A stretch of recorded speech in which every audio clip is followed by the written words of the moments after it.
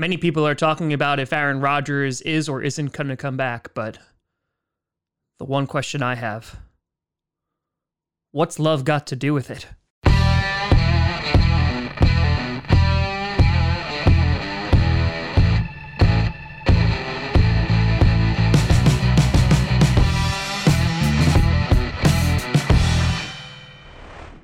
Crossy Posse Packer Nation.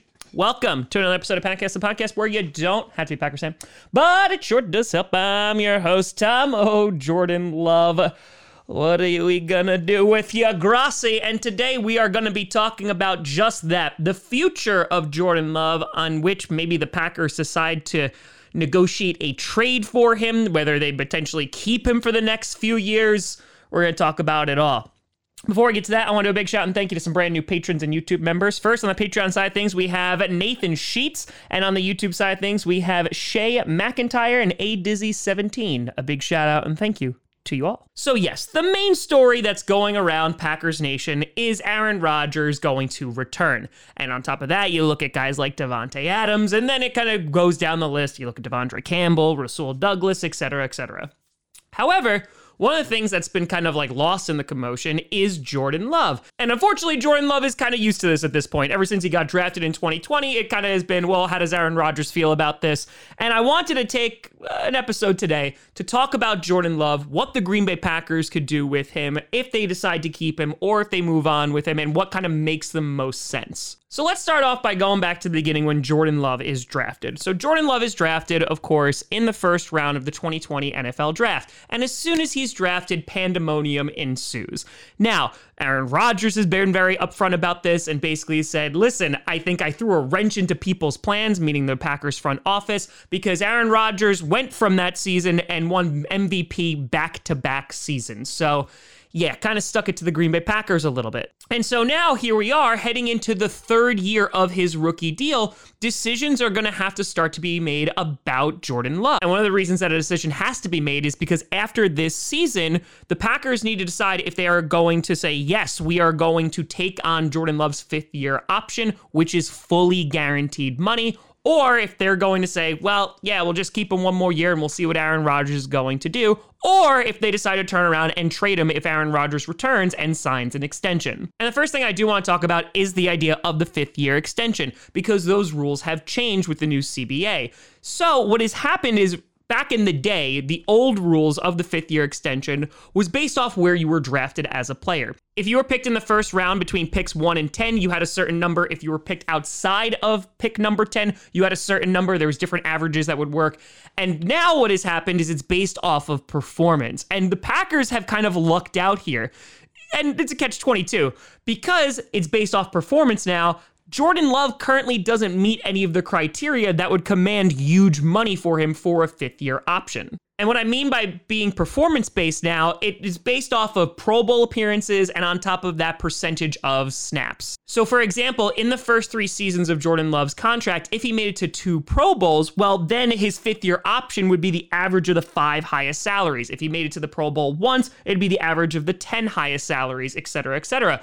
So based off of that, Jordan Love, unless he plays this year and comes out on fire, that is not going to apply to him. So if we're not talking about Pro Bowls, then what we start looking at is the percentage of plays that he actually has taken. So if he's played 75% of plays in 2 of the first 3 seasons, that would be an average of the top 20 salaries. There's another one for 50%, but basically none of this applies to Jordan Love. So what's going to happen? Basically, Jordan Love's fifth year option is going to be an average of the 3rd through 25th highest salaries at a player's position. For him, it would be quarterback. So they would take the average between the 3rd highest paid QB and the 25th highest paid QB, mash it together, and that would be Jordan Love's fifth year option.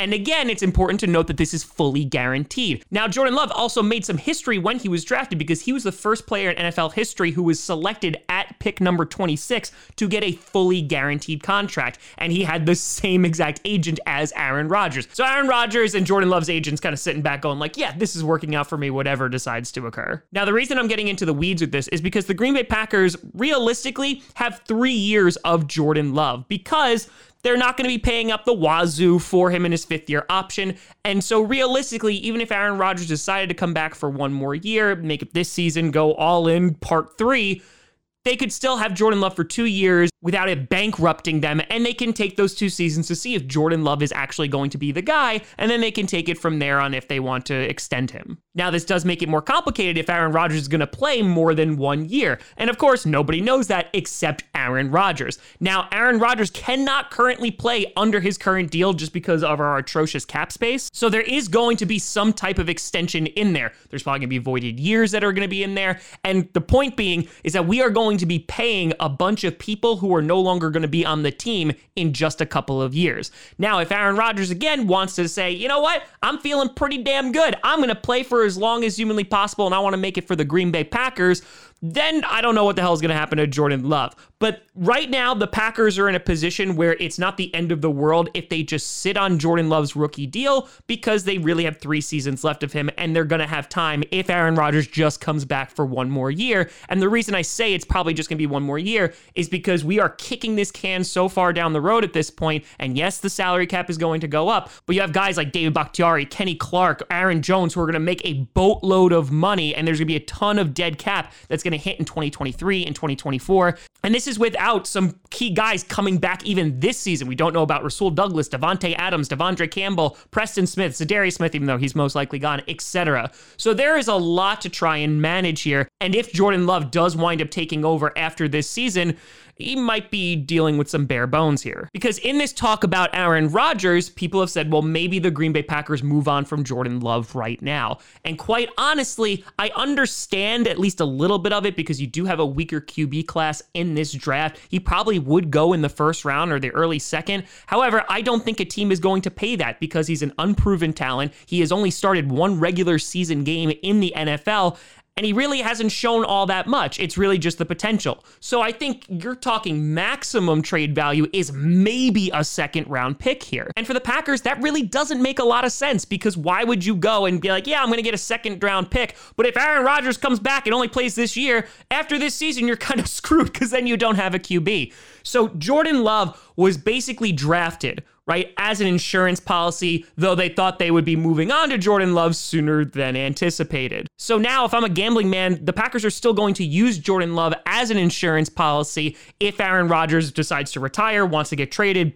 But more importantly, even if he comes back, they still have those seasons with Jordan Love. Again, it gets a lot more complicated if Aaron Rodgers decides he wants to play for longer, but at this point, the Packers can't really do anything about that. We're just going to have to play it by ear. So in my opinion, it makes sense for the Packers to hold on to Jordan Love. Yes, you can maybe get a 2nd round pick out of him now, but I think right this second, you need to just continue to develop him. And again, hope that he works out, and maybe you're going to have 2 seasons of play before deciding on if you're going to extend him to a long-term deal. Yes, that is a good amount of time to see if he's going to be the guy, but a lot of that's going to depend on Aaron Rodgers and the decision that is forthcoming. But let me know what you think down in the comments below. Do you think the Packers should just cut bait and trade Jordan Love right now? I know there are a lot of people out there. Or do you think you hold on to him and just see what Rodgers is going to do? Let me know.